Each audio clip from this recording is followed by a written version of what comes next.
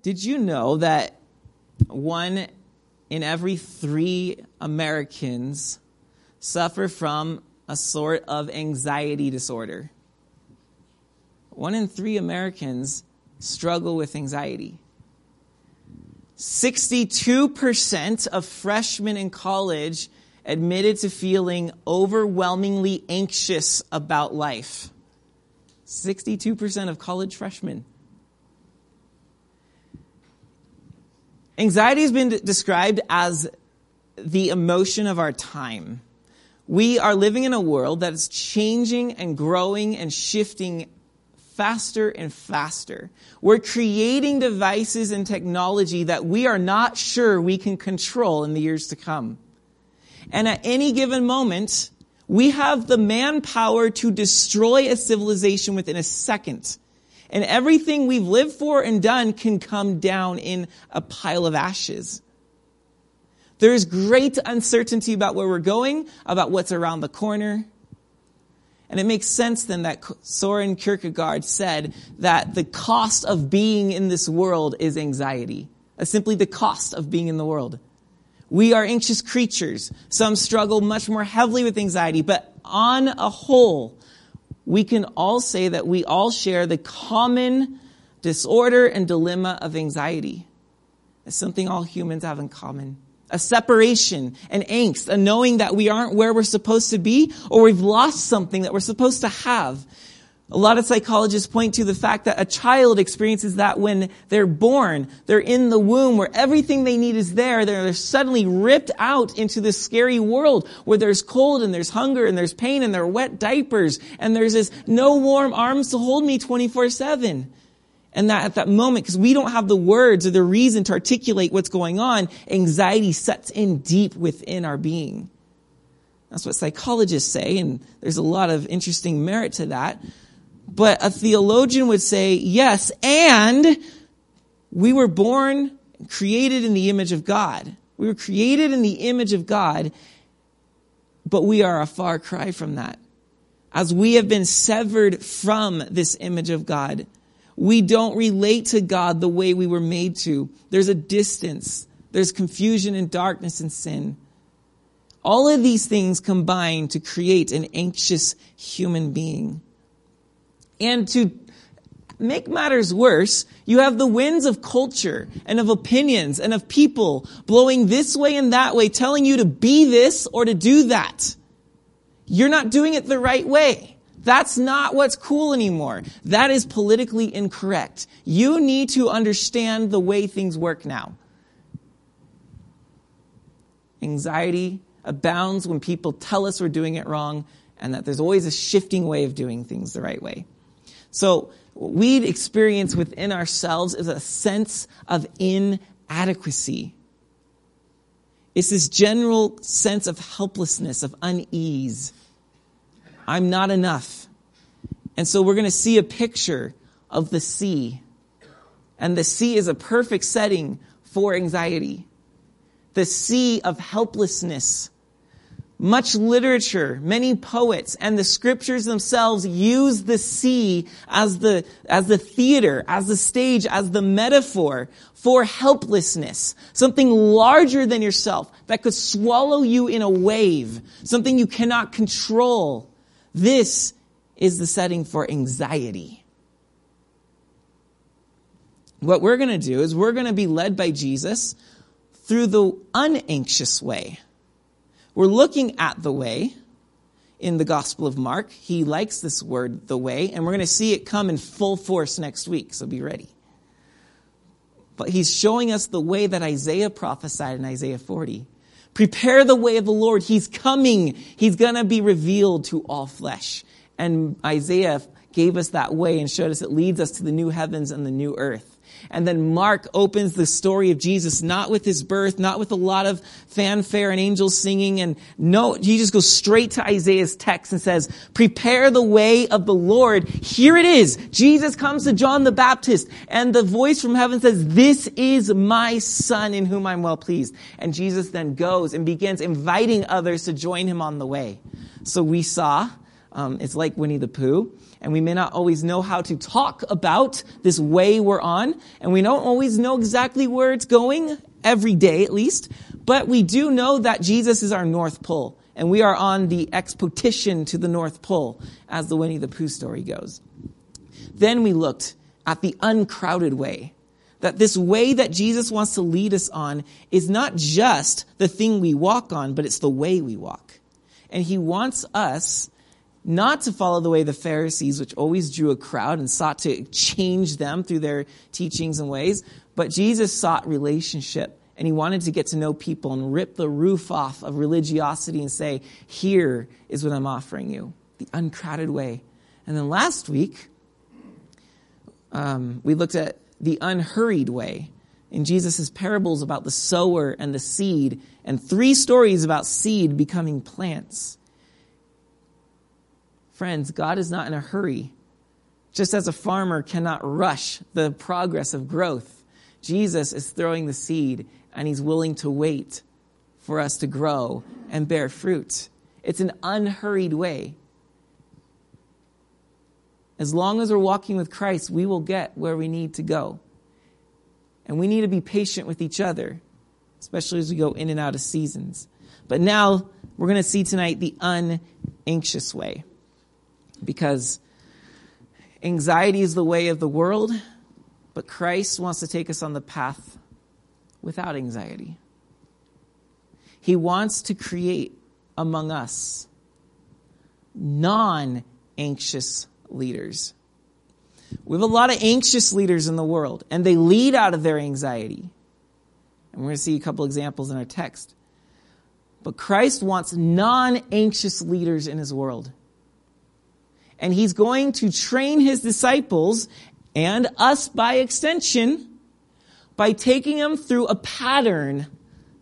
He's going to take them on the boat, then on the land. On the boat, on the land. This pattern is how he's going to give us non-anxious leaders. So, the unanxious way. It's withdrawing from society on a boat, and it's returning to society on land.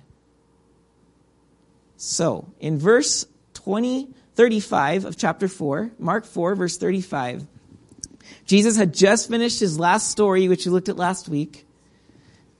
And it says, on that day, when evening had come, Jesus said to his disciples, let us go across to the other side. For the first time, we see Jesus and his disciples get on a boat. In verse 36, and leaving the crowd. You see here, this is a pattern of withdrawal. There was great demand on Jesus. And as he was telling the stories, the crowds are pressing in on him, so that we saw in chapter 4 that Jesus got on a boat so that there would be a little bit of a gap between him and the pressing crowds so that he could share with them. And now they're withdrawing from the crowd. Jesus takes his disciples onto a boat. And leaving the crowd, they took him with them in the boat, just as he was. And other boats were with him. But whenever you see the sea in Scripture, it's rarely a good result. And a great windstorm arose, and the waves were breaking into the boat, so that the boat was already filling. But while the disciples are bailing water out of the boat, while they're screaming and shouting at each other over the winds, Jesus was asleep. Jesus was in the stern, asleep on the cushion. And they woke him and said to him, "Teacher, do you not care that we are perishing?" And he awoke, and as if it's just another morning, or just another way I wake up, he awoke and rebuked the wind and said to the sea, "Peace, be still." And the wind ceased, and there was a great calm. Then he said to them, "Why are you so afraid? Have you still no faith? And they were filled with great fear and said to one another, who then is this, that even the wind and the sea obey him? This is the theater of anxiety. First, you're in an unstable place. It moves, it bobs. And then when the winds blow and the opinions are shouted and people tell you, no, not that way, this way. Don't be that, be this. It begins to toss you to and fro. And then the waters, which are already unstable, begin to grow really unstable. And now you don't have footing. There's no concreteness to the sea, nor are there walls or borders or boundaries to find your bearings. You are at the mercy of what is moving, and you go along with the ride. And there's a sense, even among these fishermen who know how to work boats and who know the Sea of Galilee, there's a sense of helplessness. We can't do this. We are at our wits' end. One of the things Jesus will do with us in order to teach us to be non-anxious people is he will actually take us to the sea of anxiety and cause us to look at it. Jesus, if you'll notice, is not about helping his disciples avoid their anxieties. He actually takes them to face the monster itself. And so that they're there on the boat and they must come to the last resort they have. Wake up, Jesus. Because you and I are so slow to wake Jesus up. Like, oh, he's so timid and mild like that. Let's figure this out another way. Because in truth, we know and we fear that, yes, on one hand, we love Jesus and we love God and we know we desire what he wants for us.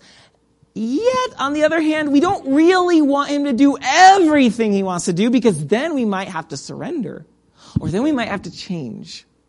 We want him to be our king, but we don't want to follow his rules. And I have a feeling that when we are in the throes of our oceans and our seas, it's very tempting to let Jesus, we'll ride this out and keep him asleep. Because who knows what will happen if he's awake? He might change everything. He might make us go all the way to the other side of the lake. We want to get back to shore. We just want to be safe. He might say, no, we're going to keep going. Don't wake him up. We don't like what he has to say. But by taking them to the sea, by the withdrawing from society and from the crowds and being put in this place where all they have is Jesus on the boat, they're forced to reckon with his power. And God will take us through these seasons of withdrawal. He will throw us in the middle of the sea so that we have no other options, but we must be forced to awake the sleeping power within us. Have you ever considered that Jesus on the boat is Jesus in you?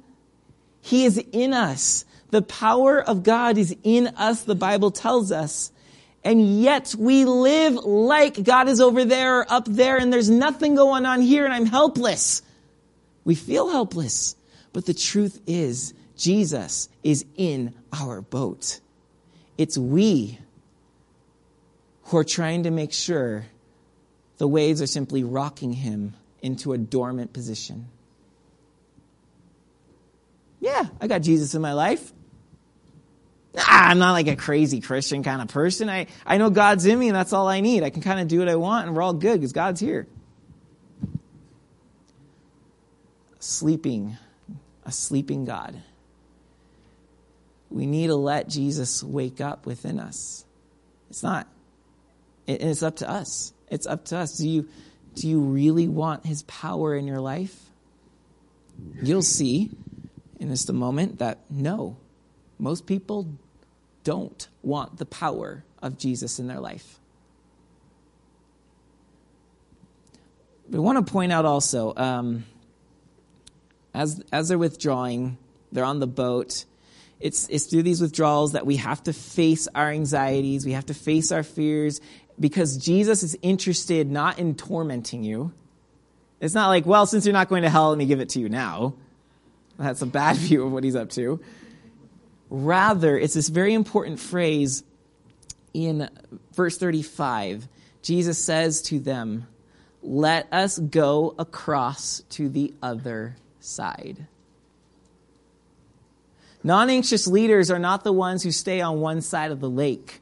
Non-anxious leaders go to the other side, and then they can feed society because they've faced their anxiety. Going to the other side is where Jesus invites us to face our anxiety so that we can then on the other side feed the society. But non-anxious leaders are going to have a very different way of doing things. They're going to keep on saying, you cannot do that. No, you got to be like this. But Jesus is trying to make non-anxious leaders lead in a much more powerful way. So, let's go to the other side. That's what he's asking us to have seasons where we withdraw. It might be even moments in your day. The morning withdrawal. Or it's a season withdrawal where you're going with him on the boat and he's going to heal you of your anxiety. But now, are you willing to wake him up? Well, in chapter 5, they come to the other side of the sea. So they make it, thank you, Jesus, to the country of the Gerasenes. Now, when Jesus gets off the boat, immediately a man races up to him. He's a man who's been living among the tombs. He's a man who's been cutting himself. He's an outcast of society because he's demon-possessed. And Jesus asks for his name, and he says, Legion, for we are many. So he's possessed by many demons. And then Jesus casts the demons out of the man, and the demons go into a herd of pigs who are rushed off the side and into the sea, and they drown. And now the shepherds, the herders, verse 14, 5:14, the herdsmen fled and told it in the city and in the country. And people came to see what had happened. They're like, our pigs are all destroyed. We've lost everything. We're bankrupt. Come see. And now in verse 15, they came to Jesus and saw the demon-possessed man, the one who had the legion, sitting there, clothed and in his right mind. And they were afraid. Now, the disciples were afraid on the boat. They saw the power of Jesus, right? And it said that they were and they were filled with great fear and said to one another, who then is this? Now the villagers come out and they're filled with great fear as they see this insane man is now sane, in his right mind, clothed at the feet of Jesus. What is going on here? Now in verse 16. And those who had seen it described to them what had happened to the demon-possessed man and to the pigs. So they're in awe about the demon-possessed man. They're terrified. But then they hear about the pigs and how they're gone. And in verse 17, it says that they began to beg Jesus to depart from their region. Okay, cool. Jesus, yeah, you're going to make crazy people sane. You're going to bring healing and you're going to help people and fix people. Great. Please, by all means. We were trying to shackle that guy for years. So glad you took care of him. Tell us your secret, please. But do not hurt our pigs. Don't mess with what we've got going on here. Because we have a nice business going and you wrecked it. Please go. This is why we hesitate to wake Jesus on the boat, is because we fear that the power that will change us will wreck something else that we hold too dear. And when we love the pigs more than growing in him, we will ask him to leave, or we will just rock him to sleep. Another example, in chapter 6, he comes to his hometown. In verse 1, he went away from there and came to his hometown, and his disciples followed him. And on the Sabbath he began to teach in the synagogue, and many who heard him were astonished, saying, now you have to imagine, if this is Jesus' hometown, some of these people babysat him, changed his diapers, saw him pick his nose and put it under the school desk. He saw all kinds of things, right? So they hear him teaching, like, what? So they start asking, where did this man get these things? What is the wisdom given to him? How are such mighty works done by his hands? Is not this the carpenter, the son of Mary, and brother of James and Joseph and Judas and Simon? And are not his sisters here with us? And they took offense at him. You're just one of us, kid. Who do you think you are? Now, there's a sense of jealousy there, isn't there? You're in a small town. You're still there. Someone else has moved off. They have all this so-called success, and they come back. Oh, you're back. Because you're a reminder of the fact that we haven't crossed the other side yet. We haven't been willing to get on the boat and wake Jesus up. That's part of the attitude of the Nazareth crowd here. So they took offense at him. And in verse 4, Jesus said to them, look, a prophet is not without honor except in his hometown and among his relatives and in his own household. And he could do no mighty work there. He could not do a mighty work there.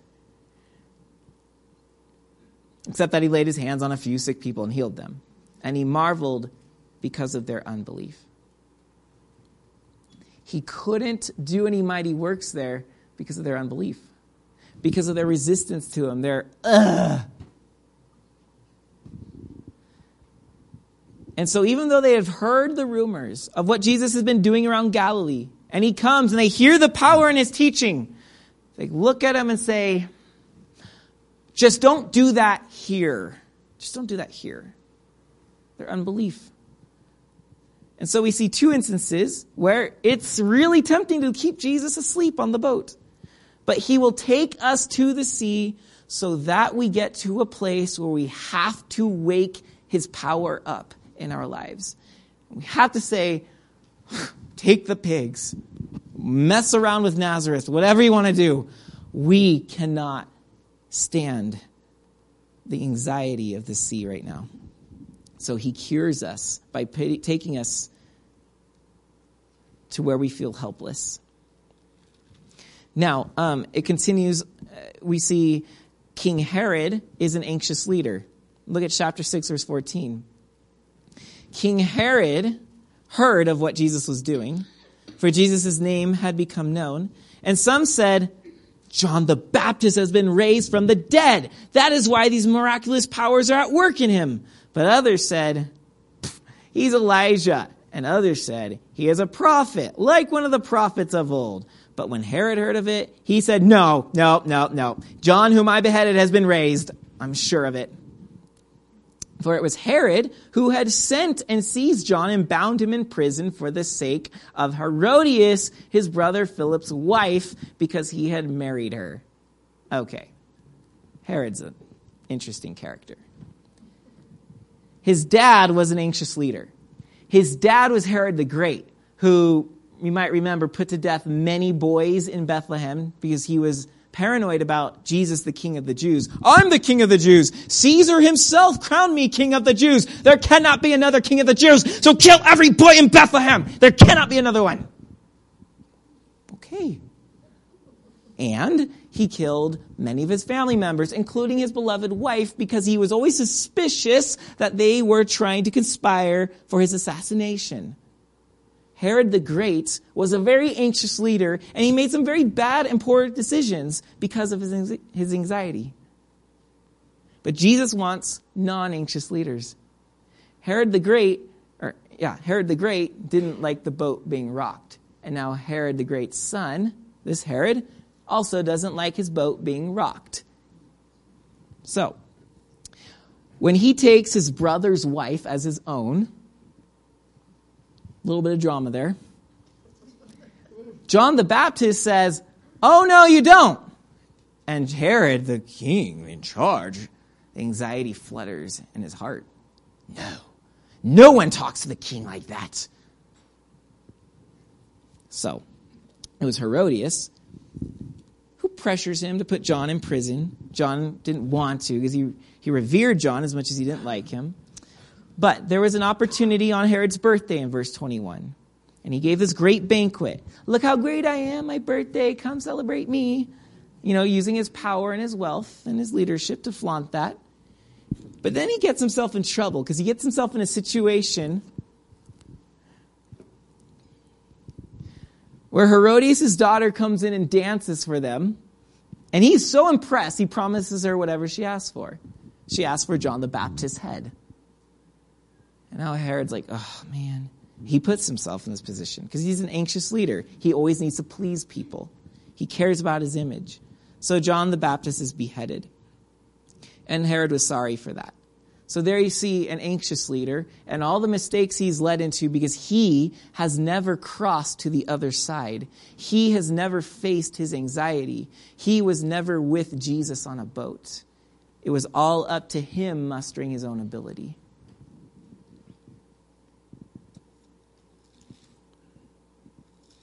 Okay, and now we come to the climax of this first part.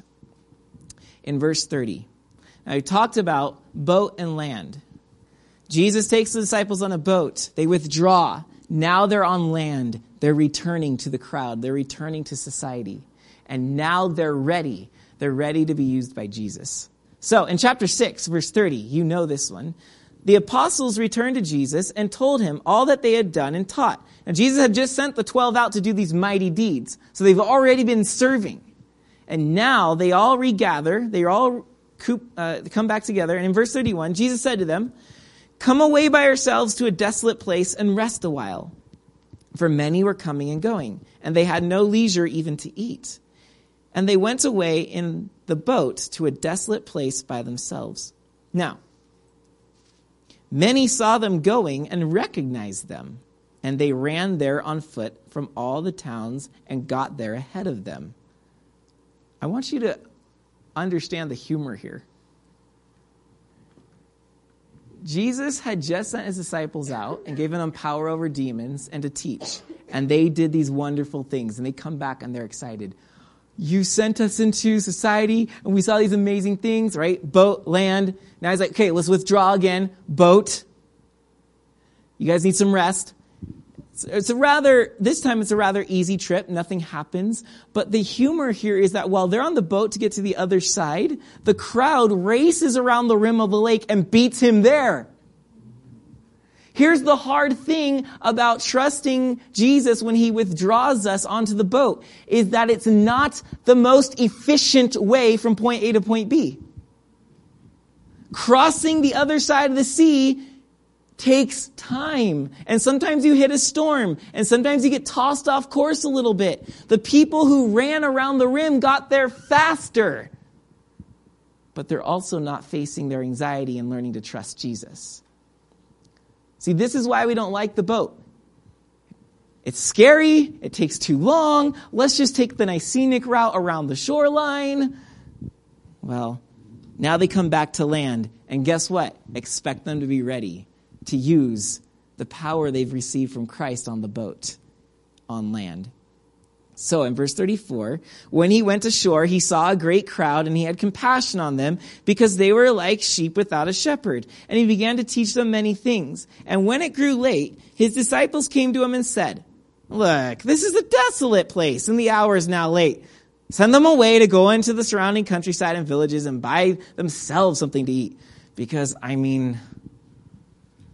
Dancing with the Stars is on soon, Jesus. But Jesus answered them, you give them something to eat. I wonder how much fun Jesus had with watching their reactions as he threw it back at them. And they said to him, shall we go and buy 200 denarii worth of bread and give it to them to eat? That's 200 days' wages is what 200 denarii is. That's, like 2/3-ish of your annual income. And he said to them, well, how many loaves do you have? Go and see. And they went, and when they had found out, they said, you won't believe this. 5 loaves and 2 fish. What are you going to do with that?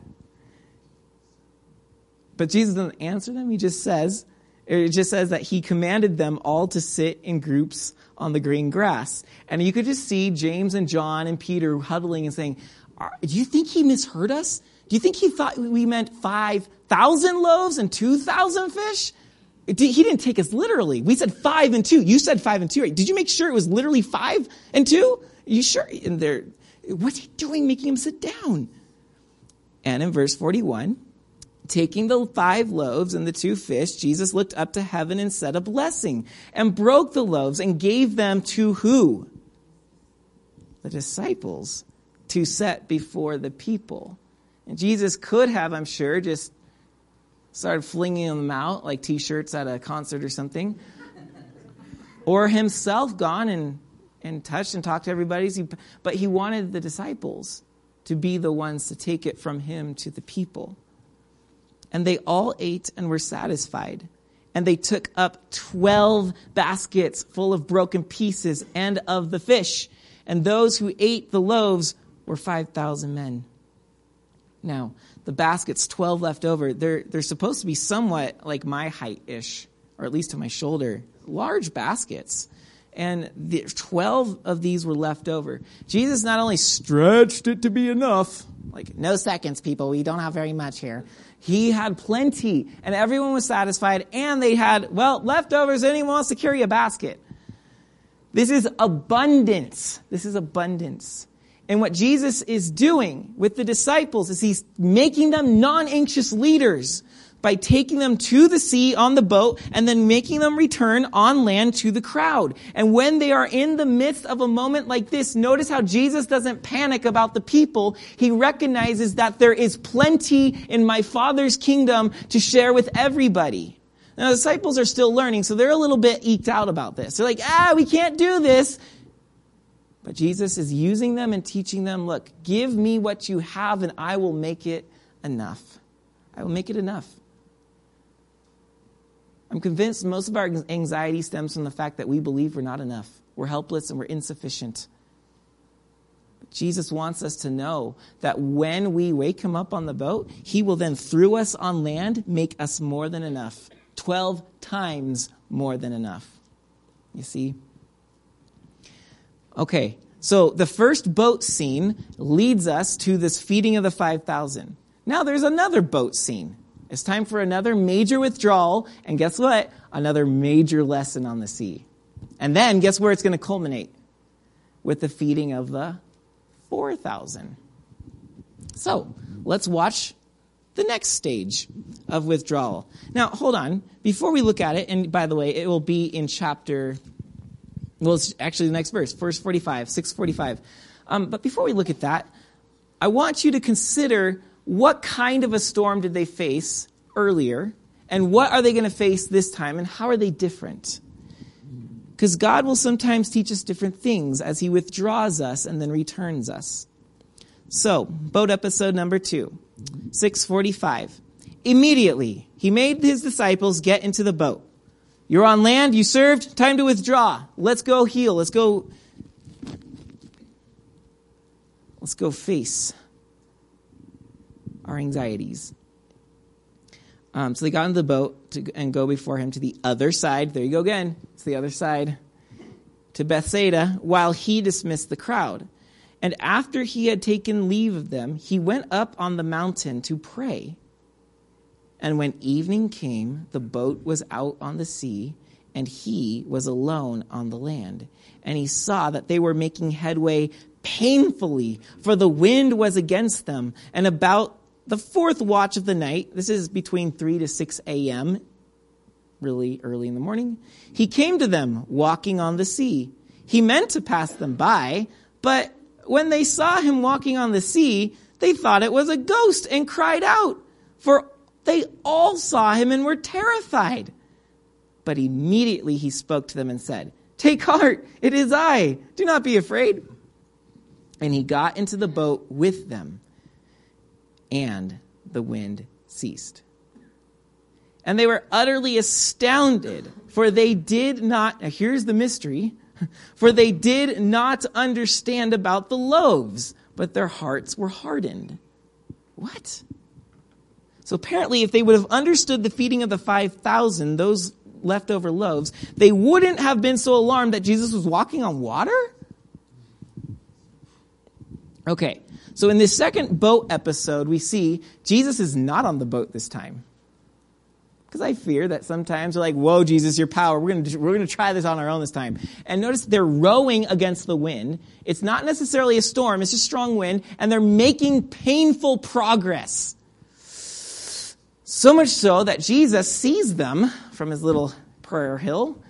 And it's like, it's about 4:30 in the morning. Look at them go. Isn't it true, though, that this is what anxiety can do to us? Is it keeps us awake in those most inopportune moments. It's hard to shut down. It's hard to just trust. It's hard to just rest. And the disciples are doing everything they can to make this boat move forward. And somehow they're still in the midst of the sea. And Jesus, who just had a nice long time of prayer, casually comes down the hill, starts cruising across the water, and is about to pass them. So here's this guy who had a way late head start, and he's walking instead of sailing, and he is easily passing the disciples by. Remember, the boat is not the most efficient path, but it's where the lessons are learned. And now, but notice that they're terrified when they see Jesus.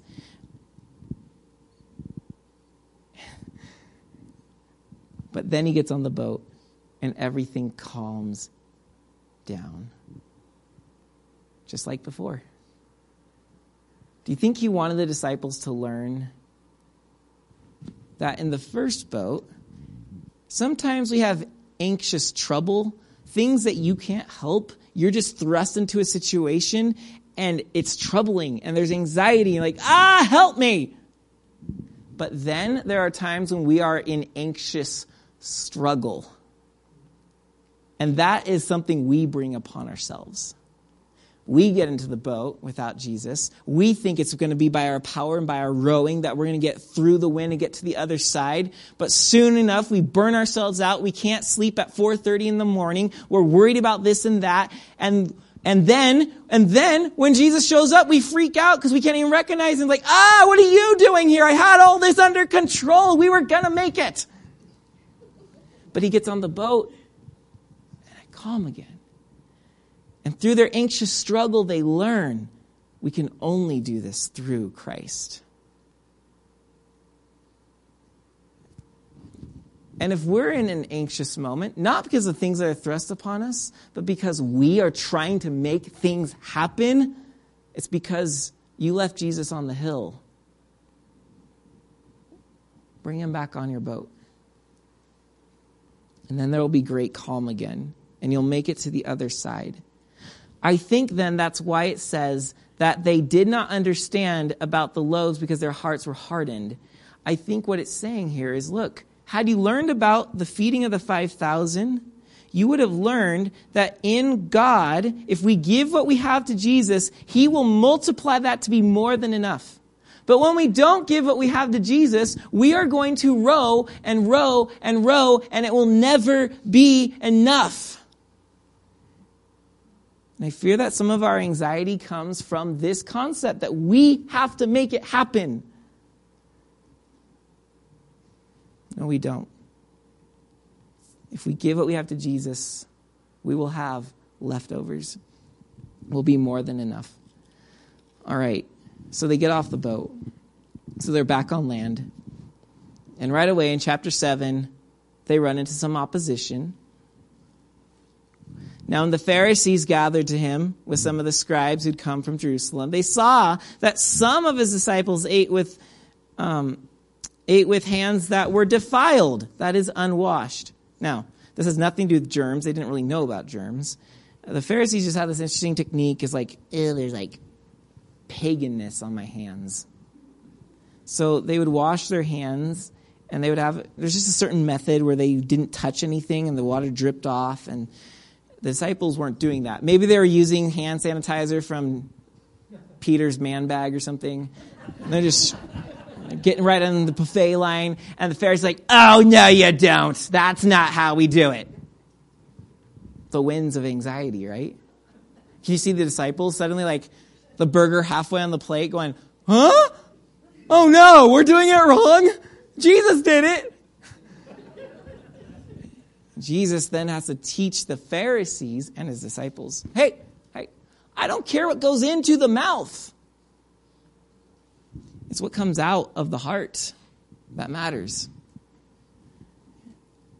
But so when we begin to develop a non-anxious way of leading and living in life, we aren't going to worry about, the buffet. Are we going to do the hand washing thing right? Is this okay food? What are the Pharisees going to think? We don't live like that when you're non-anxious.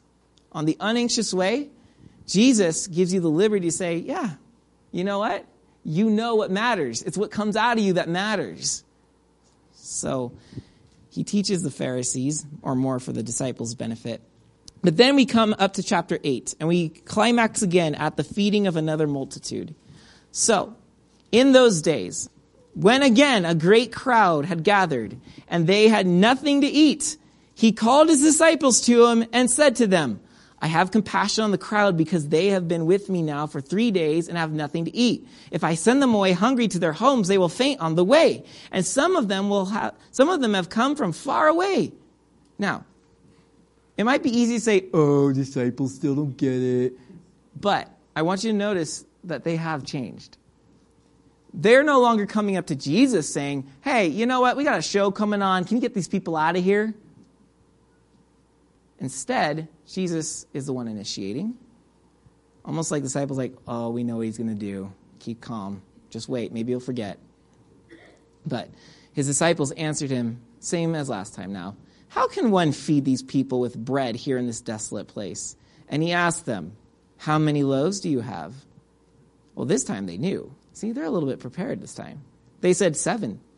And he directed the crowd to sit on the ground. And he took the 7 loaves, and having given thanks, he broke them and gave them to his disciples to set before the people. And they set them before the crowd. And they had a few small fish. And having blessed them, he said that these also should be set before them. And they ate and were satisfied, like last time. And they took up the broken pieces left over, 7 baskets full. And there were about 4,000 people. And he sent them away. And immediately he got into the boat with his disciples and went to the district of Dalmanutha. They're learning boat, land. As they continue to go through this withdrawal, return. They're facing their own monsters in their own lives, and then they're returning to the land little by little, able to lead without anxiety, able to help people with what they need and where they're at. And they're learning now that if we give what we have to Jesus, we have more than enough. So our passage tonight ends with one more boat ride. And this brings it all into what Jesus wants from us tonight. Now in verse 11, the Pharisees again, they're like, we want a sign. Jesus like, I'm not going to give you a sign. Just open your eyes. But then in verse 14, they get into the boat. So if you look at 13, it says, he left them, got into the boat again, and went to the other side. Now verse 14, now they had forgotten to bring bread, and they had only 1 loaf with them in the boat. And Jesus cautioned them, saying, watch out, beware of the leaven of the Pharisees and the leaven of Herod. And they began discussing with one another the fact that they had no bread.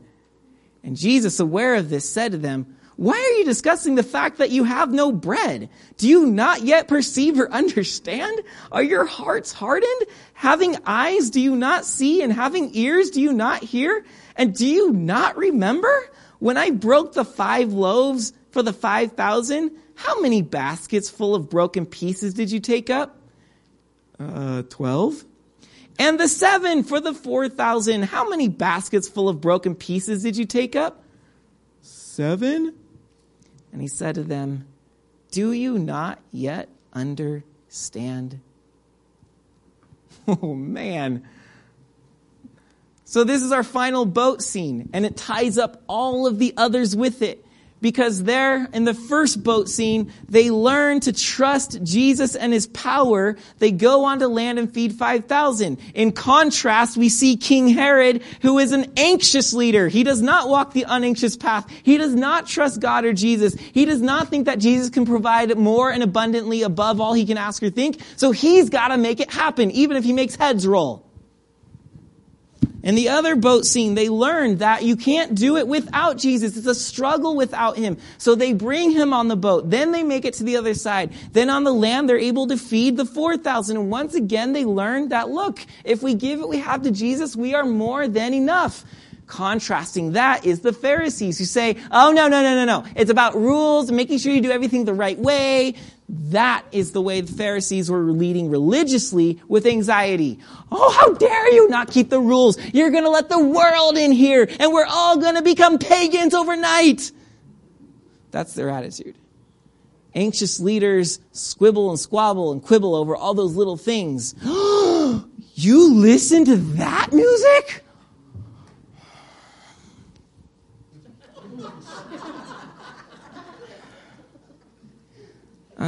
I mean, of course, there's some obviously limits to that, but not everything has to be stamped with a Christian label to be kosher, pun intended. But see, there's a lot of anxiety within the church and its purity. Because, look, all that is trying to strain against the oars and say, we're going to get to the other side because we're so holy, we're so awesome, we're so different than everybody else. But Jesus says, no, it's not that at all. It's just that you have me in the boat. That's the difference. So the disciples are learning to be non-anxious leaders. I hope we're learning, as we're willing to withdraw with Jesus on the boat, then re-engage on land, to be non-anxious leaders.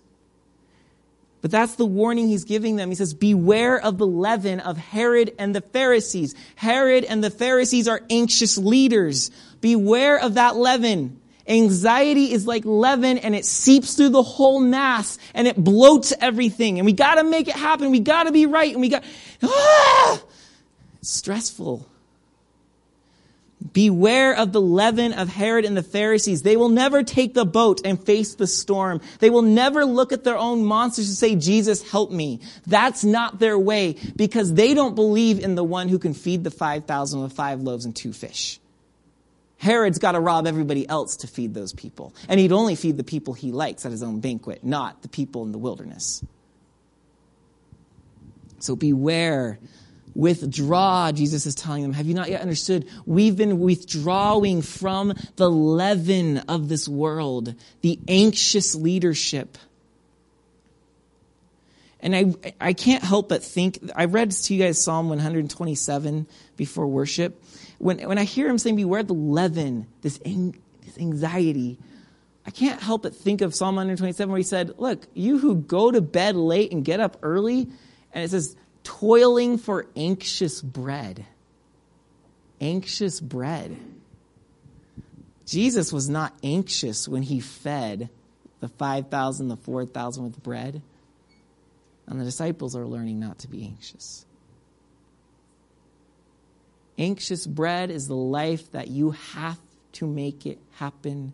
And then you get anxiety because you realize you can't make it happen. I'm just not adequate. I'm helpless. I don't have the resources, and the list goes on. And then you feel like you're drowning in the sea.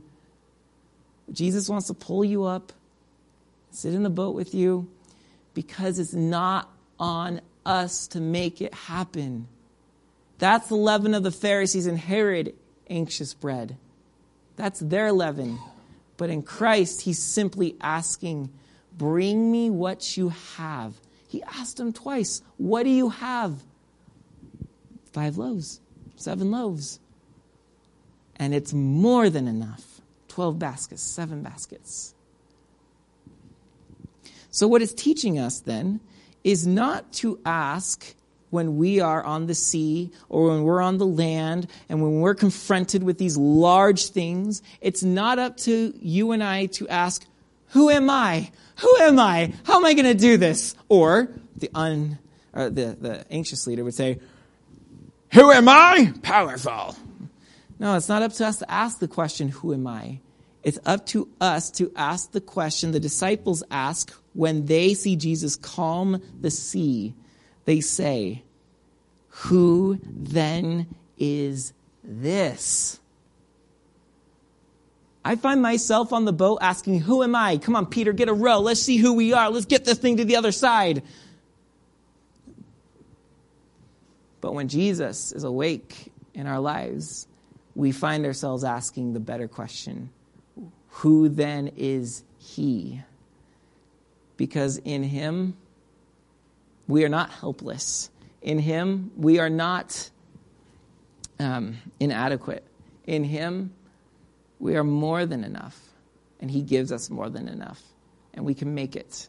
And we will. So Jesus wants to invite us tonight on the unanxious path, the unanxious way. He wants to raise up non-anxious leaders. But we must be willing to cross the lake with him. It is terrifying. But it's only then that we'll actually wake Jesus up. It's only then that we'll see him walk on water. Lord, help us in the troubled seas.